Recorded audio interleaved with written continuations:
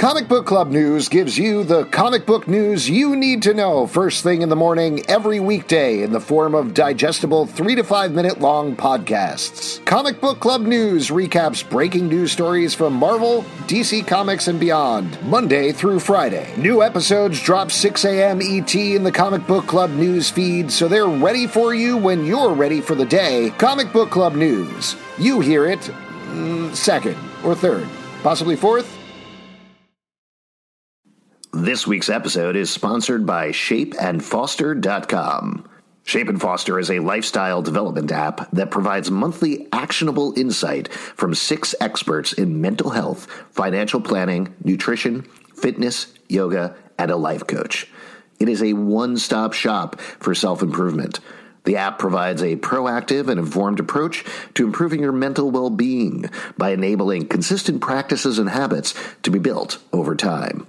Lifestyle development is about enhancing your quality of life by improving awareness, identity, and potential. One community of actionable insight.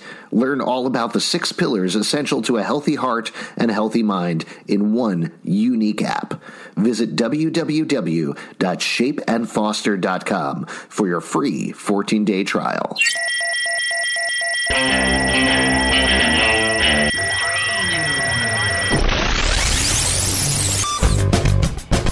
What is up, everybody? Welcome to The Stack. I'm Alex. I'm Justin.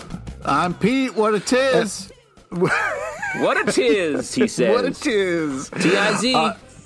On The Stack, we talk about a bunch of comics that have come out this week, and lots of big stuff here. We're going to have a big chunk in the middle that we'll get to in a moment. But first, let's talk about a big kickoff that happened this week. Star Wars The High Republic #1 from Marvel, written by Cavan Scott, art by Ario Anindito. So this is a comic, but this is also a mega story that is going to be told over comics, books, games, probably TV shows. I don't know what else, but it's all set at the height of the Jedi. They're facing down a new threat, and this is the first salvo here. I believe the first 2 things that were released were this comic book today, and yesterday Charles Soule, comic book writer, wrote a book called Star Wars The Light of the Jedi that touches on a lot of the same plot lines. So this is a big deal. This is one part of it again. He also writes like really good novels, okay? He's not just a comic book writer, okay? No, this is a novel that he wrote that I was mentioning, Pete. Yep. Oh, I thought you tried to just pigeonhole him as only a comic book writer. No, I'm just trying to pigeonhole him as a lawyer. Pete hates pigeons, and he hates the holes that they live in. And so You're goddamn right. He's coming for you. So the thing that I'm curious about with this book is, does it work, first of all, as its own comic book, as its own thing? And what do you think about it as part of this Star Wars The High Republic mega story? I just have a question real quick. The lizard guy with one arm, that's not the guy from the bar who loses an arm. No. Okay, just making That would sure. be a crazy coincidence. Well, that's the thing. It's a lizard guy with one arm. I mean, I don't know. This No, takes this place takes place- before that. Yeah, hundreds of years before, I believe. Okay, all right, just checking. Just making sure. Let me throw out, I love just seeing the timeline infographic after the cover. That's just fun. It's just fun to see all those things and be like, oh, look at all the good stuff. And then look at all the bad stuff. All on one page. I stopped reading there, so I think we can move on to the next title. No, I actually like this. I was a little trepidatious, frankly, going into here. I think sometimes it's a mixed bag with Star Wars books, particularly when you're not focusing on the main characters that have an established voice.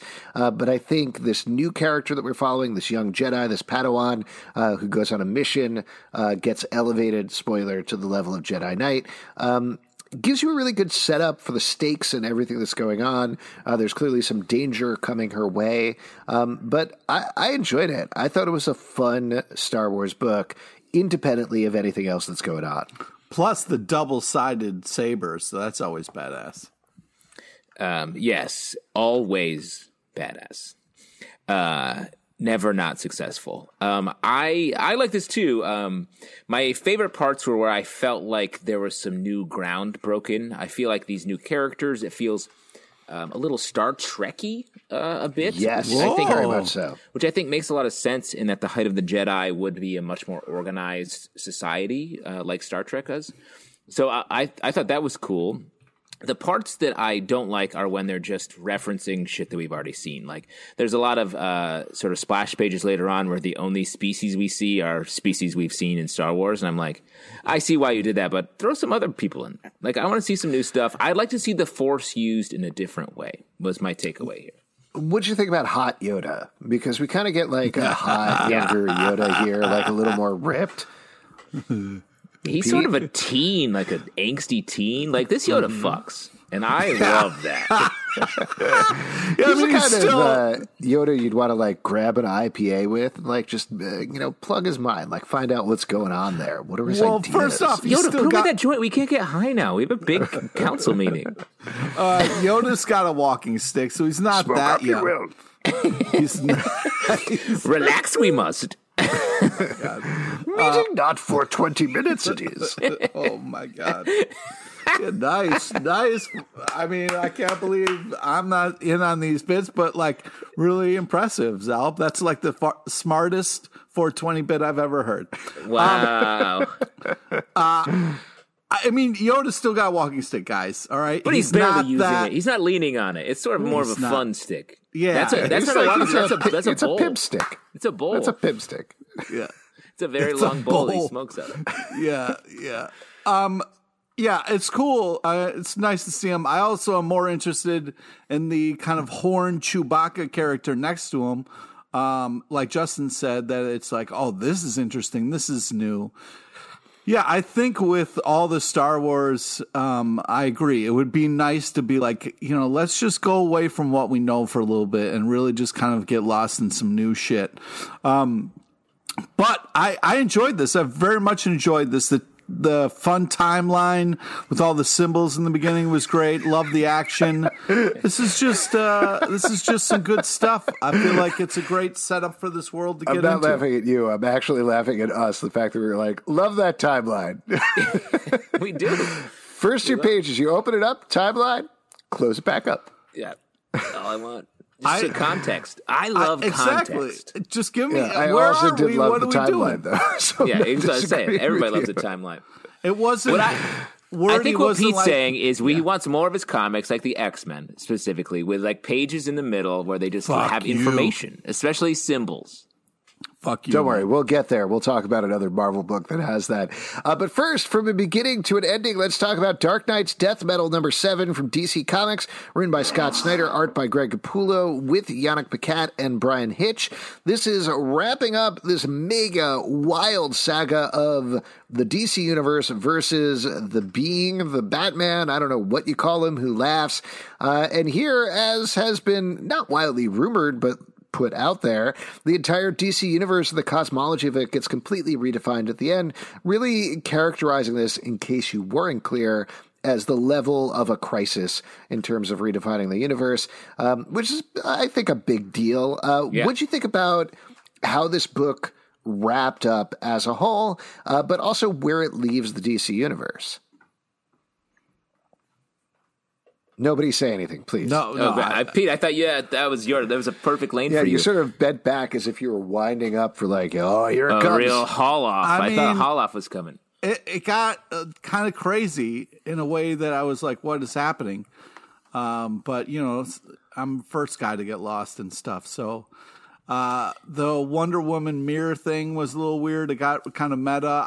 It was cool the way it kind of started with skeleton head Rock, and then we got to see kind of like a young Sergeant Rock. That was cool.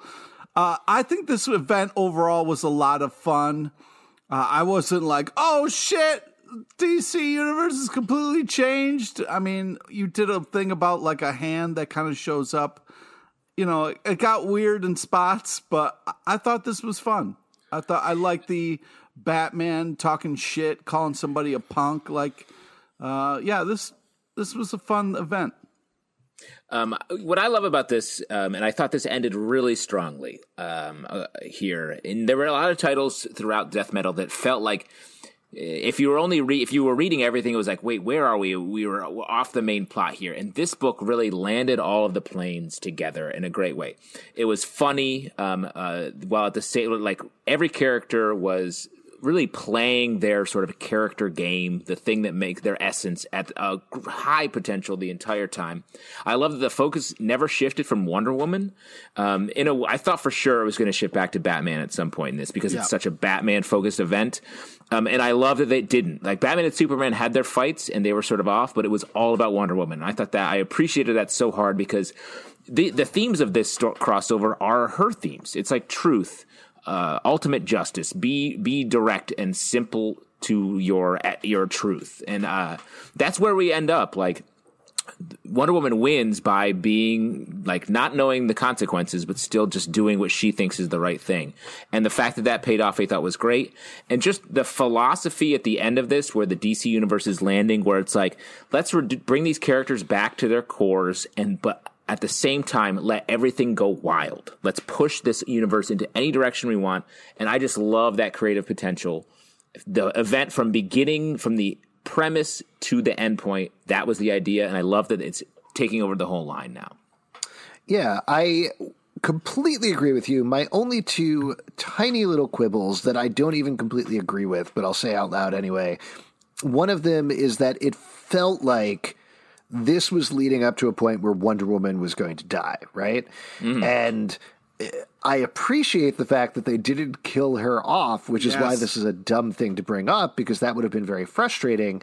But it felt like they did the thing that they did with Tony Stark over in Civil War II, where it was like, well, story-wise, we have to kill off Iron Man. That is the only option here. Instead, let's come up with this weird middle point where he doesn't die so we can keep him around so we don't just rely on, and then we're going to bring him back anyway. And they do the same thing with Wonder Woman here, where it's like, she should have died. That was the natural ending point of this thing. It would have been a huge bummer and frustrating. So instead they did this weird middle point that's going to lead to something else. And a lot of that depends on whatever story they're about to tell with Wonder Woman going forward, I guess. The other part is just the idea that everything matters, which is the same as, I think, the hyper time idea that they tried a little while ago, that is confusing to think about. Like, I think the way to approach it and the way that I'm approaching is, don't worry about it too much. We've been reading comics for years. None of it makes any sense when you lay it out linearly. So just allow yourself to remember the stories you like and ignore the things that don't necessarily make it cohesive. So that's fine. That's how I'm getting past it. But there's certainly times when I'm reading this book where I felt like, I don't know how everything could matter. That just doesn't jibe up in any sort of way. What does Superman remember that happened right now? What was his life like in a linear fashion, you know? But I think what I like about this is that's the problem anyway. Continuity is a fluid thing. Like, you believe enough parts of it, so you're like, this is the story. But every specific detail isn't important because they start to conflict and then you're left with mush. So I like the idea that we're able to play a little bit faster and looser with it, where it's like, yes, he was married, he has this kid, the kid was aged up in the future, all those things are true. And then now we're shifting into future state where we're really exploring extrapolations on those themes. And then we'll see where sort of the main stories land. But the fact that there are lanes where new stories can be told are great. And I just want to say, to your point, Pete, how'd you feel? I thought Alfred looked great in this comic. Fuck you fucking fuck, bud. That's he looks better.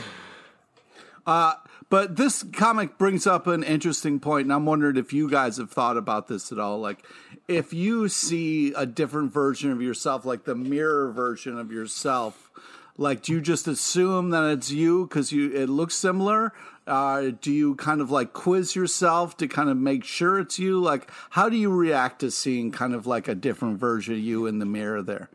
You can always tell with a kiss. You're going to kiss yourself? I agree. You're going to kiss yourself. Exactly what I was going to say. See what happens. But you're kissing yourself, you would know it's you? How would that... I just... intimacy, you just know. Yeah, sometimes you just know with a kiss. You can just feel what's in the other's heart. God. Let's move on to another crossover of sorts, crossover number 3 from Image Comics, written by Donny Cates, art by Jeff Shaw. In this issue, a lot of the story threads are starting to come together as our main characters are trying to bring a comic book character back to the dome that is over Denver. They run into some trouble along the way, and we get a reveal at the end of the character they've been teasing that is a big deal at the end of this issue, and I thought the reveal was great. I cackled out loud when I got to it. I enjoyed it quite a bit. I don't know if we want to spoil it necessarily, but what did you think about this issue and the story as a whole? I thought this was great. I really loved the reveal. I thought it made a lot of sense. You kind of get a hint of stuff along the way, which is cool. Yeah, I'm really impressed with the writing and the creativity on this book.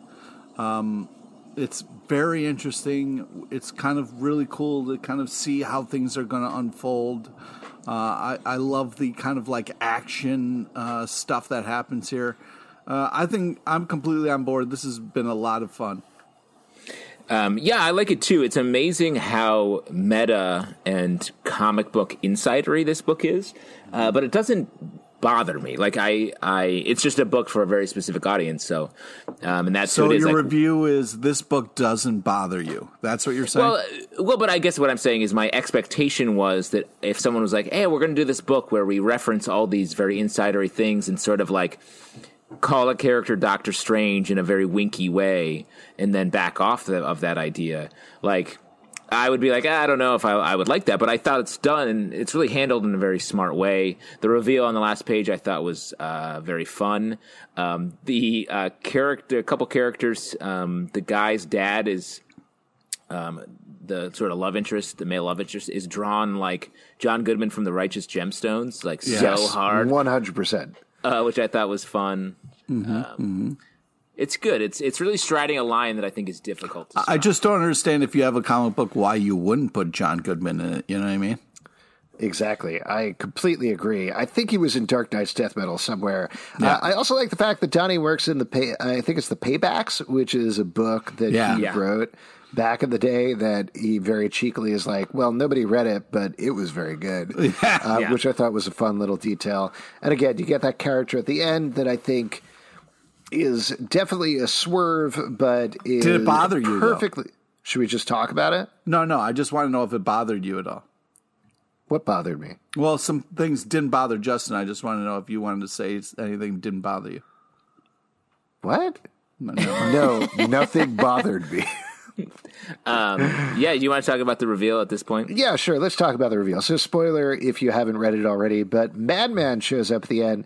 We got this tease in the first issue. The character Drew, somebody who has been taking people, helping people get in and out of the dome, and it looks like it's a picture of Superman. So the implication is, holy shit, did they somehow get Superman? No, they did not get Superman as of yet, but it turns out it's actually Madman, Mike Allred's creation. Yeah. And that is just a perfect character for this sort of dimension hopping weirdness sort of thing. And that's the thing that I really liked about the reveal is it's not the biggest swerve you could think of from Superman, but it's certainly something you're like, I never would have predicted that character would be coming in here, but makes perfect sense for the story they're telling. And it definitely doubles down on like, okay, we're going for this in terms of the crossover. This is not just original characters that we're doing here. Yeah, and that's what I think. It really served the crossover premise so strong. Yeah, I think my big takeaway is this comic doesn't bother me. Good. Let's move on. Throw it on the cover. One quick thing. Yeah. In the credits, Mark Waid worked on this book. It's a story edits. So interesting that he's there helping craft the final book here. That is very interesting. Let's move on to one that may or may not have bothered Pete. Eternals #1 from Marvel, written by Kieran Gillen, art by Asad Ribic. As Justin mentioned on the live show, we talked to Kieran about this on our podcast a couple of months back. He teased this. I still think, even based on his teases, I didn't know what we were getting into here. This is a wild ride. This seems very clearly influenced or perhaps just parallel to what Jonathan Hickman has been doing over on X-Men in this book. There's a lot of back matter and integrated matter. We've certainly talked about how that works sometimes with the X-Men books, sometimes does not. Here, in my mind, it definitely does. I thought this book was great. And again, great last page reveal. I loved it. Great. I mean, the art by Asad Ribic is just stunning. It really, and I think it serves sort of the tone of this book, which feels very like postmodern superhero book that's owning, like a lot of books we talked about continuity. This owns all this continuity. It feels like these characters, these Eternals, have been alive forever. They have done everything. They're a little bit cold about everything. And it's still in the world. Iron Man shows up here. And so it's all about, it feels like a comic book reader. I've seen hundreds and hundreds of stories. Where's the new ground? And it feels like we're gonna get there. It's sort of like the God is dead at the end of the world. Who did it? And I love that. Yeah, I mean, I've never really been a big Eternals fan, and I'm wondering if this movie is going to be any good or not. Did you say Eternals or Turtles? I've never been a big Eternals fan, eh? No, the Teenage Mutant Ninja Turtles. They love the pizza.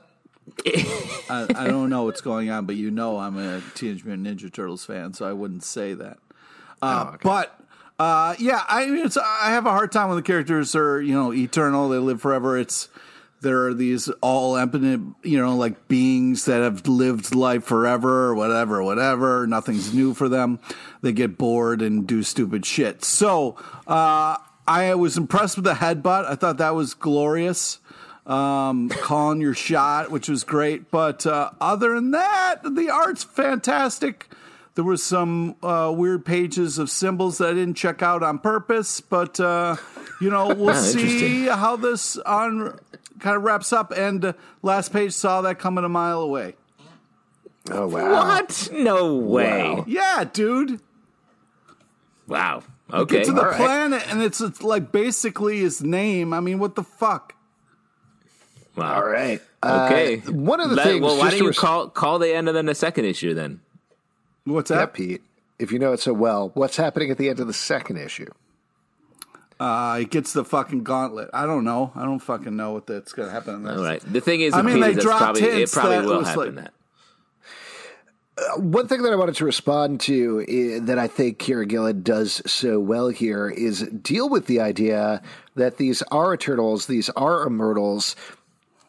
They think they have this purpose, and they found out their purpose is not necessarily wrong, but just doesn't mean anything. So what do they do next? If they're never going to die, but their lives don't mean anything, what does that mean for the lives they continue living? Like, to me, he almost treats it like office worker drones, right? Like, you're going into work every single day, you're doing the same thing. What is the end result? And for them, there is no end result. There's nothing. Yeah. So what is their purpose? And I think that's the setup here. We're going to find out, do they have a purpose? Who has a purpose? What do their lives mean going forward? And I think that's a very exciting and interesting and very esoteric, mind you, thing to talk about. The other thing that I really loved about this book was the description of deviants. That really popped for me because there's this setup at the beginning of the Celestials came down, they created 100 Eternals, they created 100 Deviants, they left. And then there's like a little shruggy emoji beneath that. And that's the perfect setup for the book. When he talks about with the Deviants in there, there's this comparison of like, yeah, not all Deviants are bad. Some of them just go bad, but they look at human beings as like, well, some of you are serial killers, And I thought that was just such a good sequence of dialogue, aligning us with Deviants when the rest of the book is aligning us with Eternals. Just great writing, great art across the board. I really like this book quite a bit. Now, one follow-up on what you talked about. Do you think if the Teenage Mutant Ninja Turtles lived in the sewers of other cities, they would like different stuff? Like if they lived in the sewers of Seattle, would they just be like coffee drinkers? Yeah. They live under St. Petersburg. They're like, I love being a turtle and I love borscht. Yeah. Borscht time. If they lived in Rochester, they would love garbage plates. There you go. Wow. And if they lived under Philadelphia, they'd be sucking on a cheesesteak. Oh, man. Wrong podcast.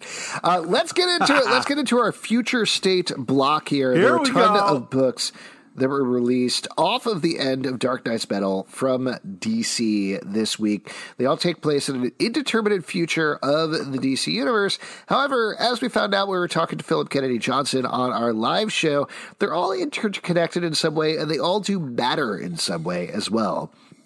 They're going to take elements and work them back. So this isn't just Elseworlds. This isn't just like What If or anything like that. It's something else. We don't know fully yet, but I figured the best way of approaching this, I'm just going to read through the titles.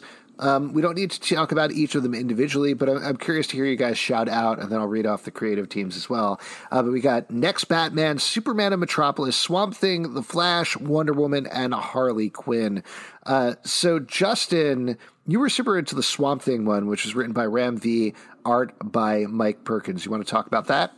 Yeah, so this one is sort of post-apocalyptic Earth. It's Swamp Things are the only things alive at least at the beginning of the issue, and I like what you did there. That was nice. And it's just really nice. It's an issue about oddly like being a parent here.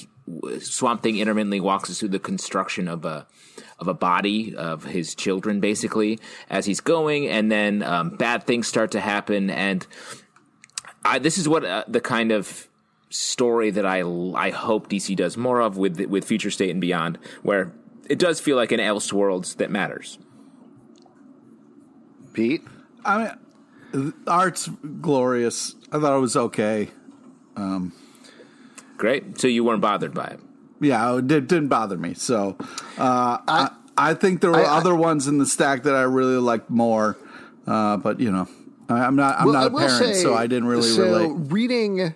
Reading these in the order of Next Batman, Superman of Metropolis, Swamp Thing. Next Batman brings up this new villain for Gotham City. Superman of Metropolis brings up a new villain for Metropolis. So I started to feel like, okay, we're getting the kind of this interconnected thing. Swamp Thing, I could not figure out how that gelled with that. So it took me a little while to get into it because of that. But I agree with you, Justin. I thought this was really nice storytelling and very interesting and weird. It reminded me a little bit of like a Jeff Lemire take on Swamp Thing. For sure, almost like Sweet Tooth in a certain way. And I like this one quite a bit. Swamp Tooth. If you weren't into this one, what was your jam? What did you like of the Future State books? I thought the Dreaming was cool. Batman was great. We're not talking about the Dreaming. Let's talk about Next Batman, though. Written by John Ridley. The backups were great as well. Hold on, let me just say the writing staff on Next Batman. You got John Ridley, Brandon Thomas, Paul Jenkins, art by Nick Darrington, Sumit Kumar, and Jack Herbert. This is the big deal. This is like their shot across the bow because this is a black Batman. This is Luke Fox, I think, Lucius Fox's son. Yeah. Who was taking it over. Am I wrong about that? I think you're wrong about that, but because Luke Maybe Fox it's his brother. Yeah, Luke Fox was the other Batman family character. Okay. All right. Well, I think it's part of the Fox family. Definitely that, yes. Yeah. Agreed. Yes, so it's probably. Oh, no, you're right. It is Luke. It's Luke. It's Luke Fox. Okay. So this is a big deal. We get a couple of backups to show us other things that are going on in the world of Gotham City as it's under this tyrannical rule, this fascist rule. Pete, what did you like about this book? Well, first off, the villain that kind of gets attacked has some sweet knives. You don't see the combination of like brass knuckle and knife very much anymore. So like that was great to see that again. Some good action sequences. Then also liked the kind of like bubble that we got inside Batman's head a little bit. And Justin really likes that. Then we kind of got a little of the Fox resonance. And then there's this kind of interesting thing about like masks and putting on masks in Gotham, which is cool. There was some really kind of cool ideas going around here, so it got me very excited to see where this is going to go. I really like the design of Batman, the action of Batman in this comic was really great. This had a real cool feel to it, and I liked it very much. Yeah, I thought Nick Darrington's art in particular was very good here, and it feels like a classic Batman tale, which is probably transgressive in and of itself, that it's not a Batman who is black first and foremost, but it is a Batman first and foremost, and then it has these other layers to it. I think is very purposeful on John Ridley's part and works really well. The one that jumped out to me, Future State Wonder Woman #1. Yes. This is written in art by Joelle Jones, colors by Jordi Belair. Yes, before we move on, we should talk a little bit about the backups in the Batman issue. Sure, go ahead. Okay. Katana was great. I mean, the design was really awesome. Sometimes Katana is done not too well, and this was really great. I really appreciated all that we kind of got from this character. I'm very excited to get more, and I hope these kind of like cool backups continue.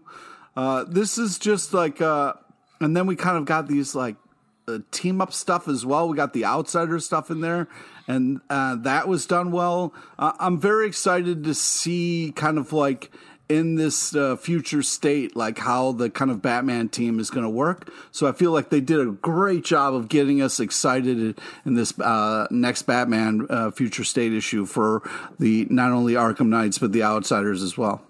Yeah, I agree. I hope we get to, this is the format of these books where we get to see little snippets of the other characters. Great take on Outsiders, and just really great across the board. Yes. Sorry, Alex, I didn't mean to cut you off. No, that's fine. Back to Wonder Woman. This Joelle Jones art alone, to beat it up a little bit on this book, is so phenomenal. Worth it for the art alone. So this is a book that I definitely went into it with preconceptions, only because it isn't out yet. It's already in development by the CW as a TV show. So I was like, all right, how is this going to work? What is this TV show about? That was the critical lens I was looking through it. I still have no idea, having read the book. But once I was able to get past that, this is the boldest reinvention of the Wonder Woman mythology since Cliff Chiang and Brian Azzarello, and I love it. Love it. So good. It's a completely different character. It feels consistent with the name Wonder Woman as she goes down to the underworld on a mission. We get to see different aspects of it. It's funny. It's weird at points. There's interesting mythology that's mixing different mythologies than just the Olympian mythology that we're used to with Diana. This is so good, and I hope... I think it is actually, but this is one that I hope is ongoing beyond the 2 to 3 issues that they're going to be doing over the course of these months. I mean, I agree. It's a young, brash Wonder Woman. Like, just comparing this Wonder Woman to the Wonder Woman from Wonder Woman 1984 it's just like, this is so much more exciting, and this is just all in one issue. Yeah, this is just a great kind of version of Wonder Woman who is very action forward, which is great. The kind of villains and the cool characters along the way doesn't feel like Wonder Woman, but it works in such a nice way that it makes it feel fresh. I was like, okay, what's this going to be? And then didn't want to leave this world. I love the kind of last splash page at the end. This is very exciting stuff. Let's touch on some of the other ones real quick, sort of do little capsule reviews of them. But we got Future State, Superman and Metropolis #1 from DC Comics, written by Sean Lewis, Brandon Easton, art by John Timms, Valentine Delandro, Cully Hamner, Michael Avon Oeming. One thing that I really liked about this one is how weird it was. Like, it was very weird. Yeah, this is weird sci-fi Superman tales, something that I don't think we've seen in a very long time, and I appreciated that. I agree. It was almost a little too. I wanted more of like, oh, I see what the story is, and I see where it's going. It was very grim, also. Like, it felt like I'm not confident things are going to work out, which is an odd tone for a Superman book. It's funny, in the Batman book, I thought the first story was the strongest, and in order, that's how I liked them. In this, I feel like it was the reversed order. Yes. I liked the Guardian story at the end the best, and then second, the Mr. Miracle, and third, the Superman. Exactly, man. The Guardian was badass. That was really great. I was surprised how much I loved that. And, I mean, Superman was all right, but, what are we doing with Superman? You know what I mean? Like, are we changing things up, or is this just like anime Superman? Like, what are we doing? I don't know. I can't get too mad at a ball of teeth. That's a pretty weird, cool villain. Let's talk about Future State The Flash #1, written by Brendan Vietti, art by Dale Eaglesham. Love Dale Eagleham's art. One of my favorite artists ever. Great to see him draw the Flash family. Dark take. Alex, are you saying you don't love this? I didn't love this. Because it's so dark. Flash mostly I don't know. There was something a little stilted about the language, to be honest. Just the writing, the dialogue was a little weird to me. And it didn't feel like as bold of a swing as some of the other books that we read in the Future State stuff. Like, it felt like... Interesting. It felt like if the assignment was what happens in... Wahhabis. 40, 50 years down the road in the DC universe, this was what happens 2-3 storylines down the road. You know what I mean? So I wanted something bigger and weirder with the Flash, and that's not what we got here. I read this because... go ahead. Justin. I was just going to say real quick, like, I read this and was like, well, I hope Salvin liked this. I read it and I was like, I think Alex won't like this, because I do think it's a bold swing, because it's like a very... Not like the Flash is so bright and like shiny and like I'll fix this by running, and this is like that's his move, the opposite of that. And I think you also don't like it, Alex, because Wally's the bad guy. Ooh, it makes no sense. He's fired. The good guy. Shots fired. He's the bad guy in this one, Alex. And I want to pick up the next one because I really was surprised by the tone and the vibe of this, and I like the way that the heroes change, like heroes die and the heroes change their tactic in the middle of this book. I thought that was interesting. I think one of the things I realized reading this is like, I've tried doing the Flash philosophy, just run harder, and it doesn't always solve your problems. So, really? Yeah. I think this book kind of falls short. Maybe you need to run a little harder. I've tried that. Okay, but run even harder. Yeah. Last one to talk about, Future State Harley Quinn #1, written by Stephanie Phillips, art by Simone DeMeo. This one, to me, almost had the clearest setup of a book. The rest of them felt like they were cutting it in the middle, but here we get Harley is captured. Scarecrow is basically working as her from Charlie's Angels style handler, sending her off on missions to take down other villains in Gotham City. I thought this was a fun setup. I liked it. And in particular, I thought Simone DeMeo's art was very good on the book.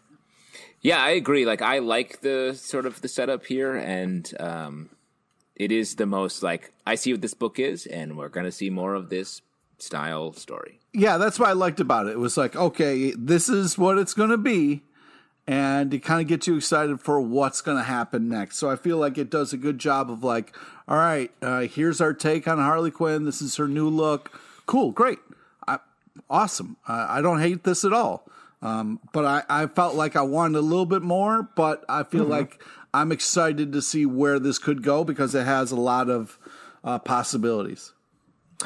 Let's move on to talk about some non-Future State books, starting with The Amazing Spider-Man #56 from Marvel, written by Nick Spencer, art by Mark Bagley. Somehow, we're done with the Last Remains storyline and have moved on. We see here how the Kingpin and Norman Osborn captured Harry Osborn, a.k.a. Kindred, and what starts to happen next. I know we talked about this with the last issue. Mark Bagley's art, always good. He's always a good Spider-Man writer. I am starting to lose my patience with this storyline, to be perfectly honest with you guys. Interesting. I always hesitate to say things like this, but we need to get to it. What is Kindred's deal? He can't stand in the corner and be like, you know what you did for another 15 issues because I am going to go insane. Well, it's funny you say that because I think this story is sort of moving on. Like, there's a ton of setup in this book for like what the next things that are going to be happening. I will say I liked the little moment where Kindred has little tears in his running down his weird eyes, his like empty pumpkin head eyes. But I think I've shifted. I like the coyness. I think is just part of this. We're getting some story. I think what the issue is for me now is Spider-Man is not the main character of this book, and we're not in Spider-Man's head. Spider-Man is a side character. We're just observing him, and it's about the Osborns, Kingpin, we're in all these other heads. We need Spider-Man to be the center here. And the Sin Eater story was about Spider-Man and Sin Eater and like what was happening there. And I feel like we've been on Kindred's side of it, and I hope we're going to flip back as we go forward. Yeah. Well, and also, sorry, Pete, the one thing I was going to say about the Sin Eater thing is so much of this issue is consumed with talking about how cool the Sin Eater storyline and how interesting it was and the fallout of that, to the point where I'm like, that was more interesting. I like that. That was fascinating, and that was a really like brought Spider-Man to the brink in the way that I just don't understand what Kindred means to him, even though he's a character that we've known for decades at this point. Yeah, kind of, Zelman said my bit a little bit nicer. Like, when you've got a character talking about cool shit that happened before, that's not a good comic book. You're not in the moment in a way that's exciting. You're like, man, you know it was really cool? Couple issues ago. That's when shit was exciting, and I don't know what's happening here, but I'm going to monologue as I walk circles around this cubed villain. Cool. Yeah, I didn't like this at all. I want Nick Spencer to be off this book so I can go back to enjoy fucking Spider-Man. Not necessary. No, you don't want to take somebody off of a job. That's mean, Pete.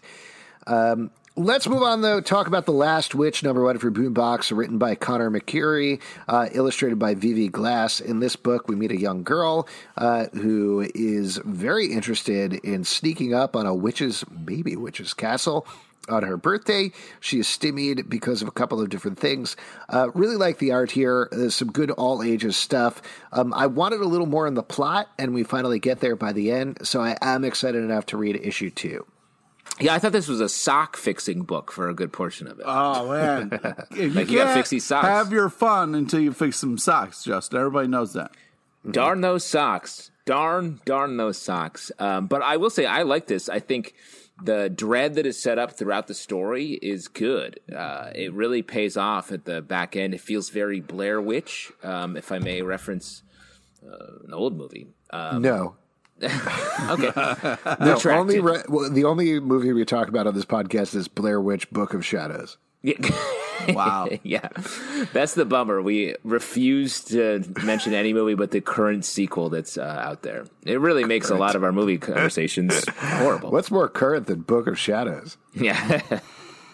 But I thought this is good. Definitely going to pick up the next issue. Yeah.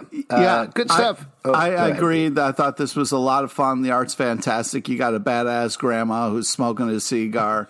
That's good times. God, is there anything you like more, Pete, than grandmas? Nope. All you talk about is grandmas on this podcast. Plus, you got a little kid using his gap tooth. Well, I mean, I'm excited to see where this goes. There was a lot of like kind of walking in place, if you will, a little bit. But I'm glad we got to see the kind of tower and I'm excited to see what happens after that. Yeah, I agree with you. There were a lot of points where they weren't focusing on the grandma, but then there were a couple of pages where they focused on the grandma. Yeah. Yes. And that's when Pete's interest really peaked. Yeah. Let's move on and talk about one more DC book here. Generations Shattered, #1 from DC Comics, written by Dan Jurgens, Andy Schmidt, and Robert Venditti.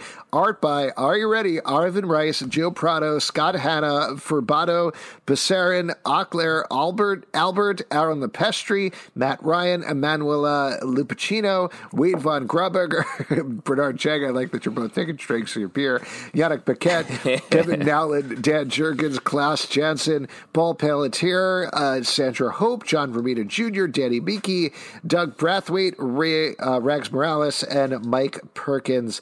Now, this is a book that I included here on the stack because it certainly seemed like, okay, you go Dark Knight's Death Metal, you go Generation Shattered, then we're into Future State.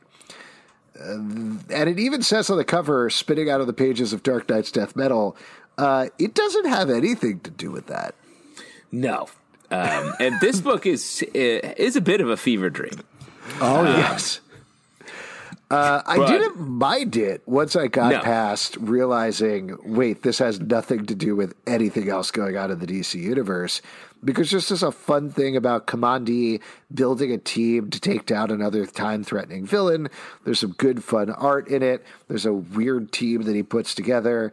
It's Dan Jurgens leading into his Booster Gold stuff, which loves cool. Booster Gold. Loves Booster Gold.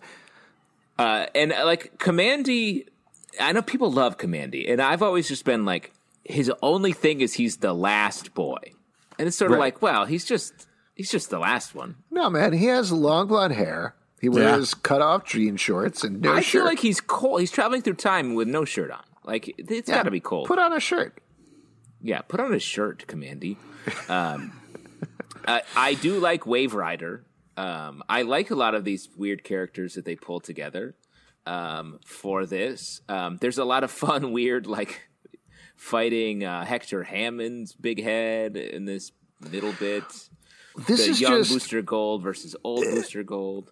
I think the problem is the timing of how this comes out more than anything. This feels like there's this weird other event that's been going on during the big event that is trying to do a lot of the same things that Dark Knight's Death Metal is doing, but in a more conventional way. And it's fun to read, but confusing to read this week.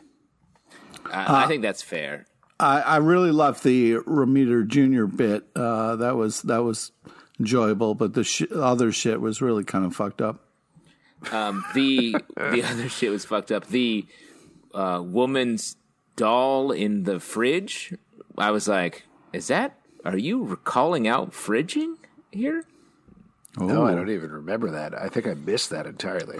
Yeah, Batman. Yeah, it was like, it was kind of crazy. It was a weird thing. And then the very end, I liked the last couple pages, but I don't know what it means. Black and white? Yeah. Yeah. Who even knows? No idea. Next up, Backtrack number 10 from Oni Press, written by Brian Joines and illustrated by Jake Elphick. So we've been following this title along. This is the last issue, I believe, of this Death Race Through Time. For now, Death Race Through Time book. It ends on a little bit of a question mark note. But how'd you feel about how it wrapped up?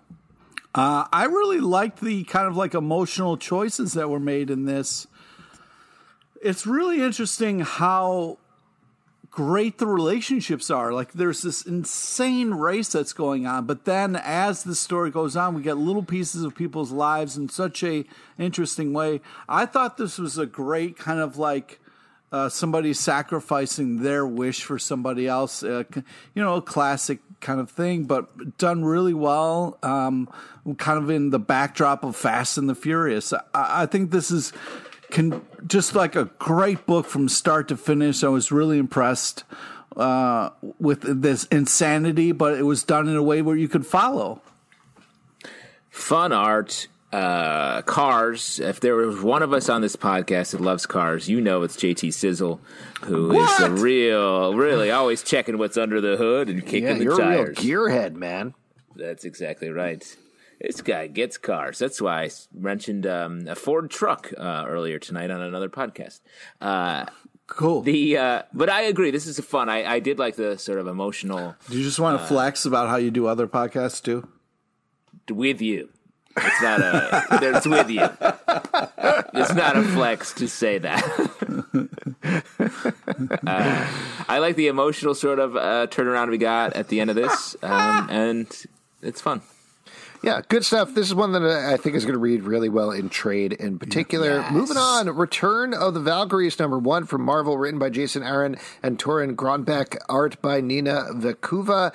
As the title implies, this is Jane Foster slowly, potentially, building the Valkyries back up. In this case, she is ferrying the Sentry to the underworld after the events of King in Black and runs into some trouble. We start to bring in a character that is not exactly, but very similar to Tessa Thompson in the MCU and hook back up with her. As usual, they just do a great job of the Jane Foster book, and this is more of the same. If you like that, you're going to like this. Agree. Yeah. I love the Sentry stuff. Like, there's so much nice down-to-earth stuff where he's his life flashes before his eyes with the good parts. He remembers a good joke with his wife. Really good stuff. Yeah, there's nothing like a good bit, you know? I think this is a lot of fun, a lot of cool stuff going on. Art's fantastic, some good storytelling, and yeah, I think this is solid. I really hope when my life flashes before my eyes, it goes back to this moment when I said that Yoda fucks. Getting It Together, number 4 from Image Comics, co-written by Sina Grace and Omar Spahi, art by Jenny Define and Sina Grace. This is also the last issue of this, at least for now. In this issue, we get to watch one of our main characters travel out to LA, find her solo music career. I gotta say, I like this last issue and the story they told quite a bit, but I was bummed that it only included one of the main characters for the most part. Agreed. Pete. Agreed. Yes. I was very cool that we kind of got this, and but you did miss the rest of the band. You know, you did want to know what was going on with them. I think this is a great book, kind of a cool take on what it's like to be in a band, and where all these people with different ideas and what they want to do and how you kind of manage that. But I think the art and the storytelling and this is really nice. I hear your criticism, Alex, but what I liked about this book in general is that it's about like a time in your life ending, or a time in these characters' lives ending. And when that happens, especially when it's like a group, when you're young and you have a group of friends and everyone just sort of splits off and goes in their own separate way, I felt like it was spot on to only follow one character, because that's what happens. Like everyone falls away and you then go on with your life. And for this book, we ended up just following her as she went to LA and sort of sorted out her solo music career. So I appreciate it, but I do agree. I wish there was more. Like it felt like it ended right when I wanted to just hear her just go. Yeah. And so I hope they do more of this, because I really love the tone and the setting of this book, and just the humor, the way the characters are built. It's really good. I agree. Next up, The Vein, number 4 from Oni Press, written by Elliot Rahal, illustrated by Emily Pearson. In this issue, we're in the 60s with our vampire criminals. They are building up a cult. Some of them are on board with it. Some of them are not. It is wild to me how much this book jumps forward every single issue, time-wise. It jumps around in a wild fashion. And it's funny, I feel like we've compared it to American Vampire a lot, and it's just such a different type book. The pacing's wildly different, but I still like it. Like I like this sort of the way vampires are rising, then they're falling, then they're all killed. The story, it's just innovative takes on what being a vampire is. Yeah. Pete, what do you think about this one? Oh, sure. It's okay. Pete. I liked other issues more than this one. I don't know what to tell you, man. Great. Thanks for coming on the podcast. Venom number 32 from Marvel, written by Donny Cates, art by Ivan Coelho. Here we get to see what happens after Eddie Brock hits a car and dies. Turns out Eddie Brock, his body is dead, mind not quite dead, because he's part of the hive mind that has been created by Null, the god of the symbiotes, starts to fight back here in a certain way. What do you think about this? I love the message here. You know, when you're falling to your death, you just got to stop falling. Okay? Mm-hmm. That's a good message, guys. Just don't continue to fall. You should stop falling. Yeah. Listen to the Roadrunner. Yeah, I thought this was a great book. Really kind of intense splash pages, a lot of over-the-top fun. I liked their reveal later. Not sure if we're going to spoil it or not, but it got me excited for more. I think this is a very kind of fun, over-the-top look at Venom, and I'm excited for the team-up that we're going to have. I mean, my review, as always, is focused on the car. Like, the way he lands on this, obviously it's a Chrysler LeBaron. The windshield smash is like great stuff. Really great choices all across the board. Chrysler LeBaron. Anything else? I do like this book. I think Donny Cates does a great job of moving the story forward with a lot of great ideas in a very clean, easy to understand way, and he does it again here. Yeah, it's a bunch of great mythology, and Ivan Coelho's art is also excellent. Last but not least, Inkblot #5 from Image Comics, created by Emma Kubert and Rusty Glad. In this issue, our cute little cat jumps to another place. Pete, take it away. All right, so we've got Cutie Patootie just moving through time and space in a kind of cat-like curiosity, but also doesn't give a fuck. This is just kind of insane. The characters are really over the top, but kind of fun combinations of different animals and monsters. It's adorable and moves, and I don't know, it's cool. It is cool. I still want a little bit more connection from this book, but in terms of done-in-one stories, and particularly the designs of the creatures and the worlds and everything, very interesting and very weird and fun to check out, even though I don't understand the thrust of this book, where it's going at this point. Yeah, this book is weird, but I think it's written in the story here, like, she moves through time like a cat, like wanders around, doesn't care, lays in the sun a lot. So I think this is just going to be a little weird. I do like the fact that whenever the cat comes in, everybody's like, oh, there's that time cat. Well, anyway, back to this thing we're doing. Back to our normal things. But good stuff. All right, and you are all good stuff as well. If you'd like to support us, patreon.com/Comic Book Club. Also, we do a live show every Tuesday night at 7 p.m. to Crowdcast and YouTube. Come hang out. We'll chat with you about comic books. Yes. iTunes, Android, Spotify, Stitcher, or the app of your choice to subscribe and listen to the show at Comic Book Live on Twitter. ComicBookClubLive.com for this podcast and many more. Until next time, we'll see you at the virtual comic book shop. See you there. Good and stuff. Let us know if you're fucking Yoda, for God's sake. Fucking Yoda, I am. Yoda fucks Yoda. Yoda kissed Yoda when he saw the other Yoda. Oh, man. That's how I prove it to be.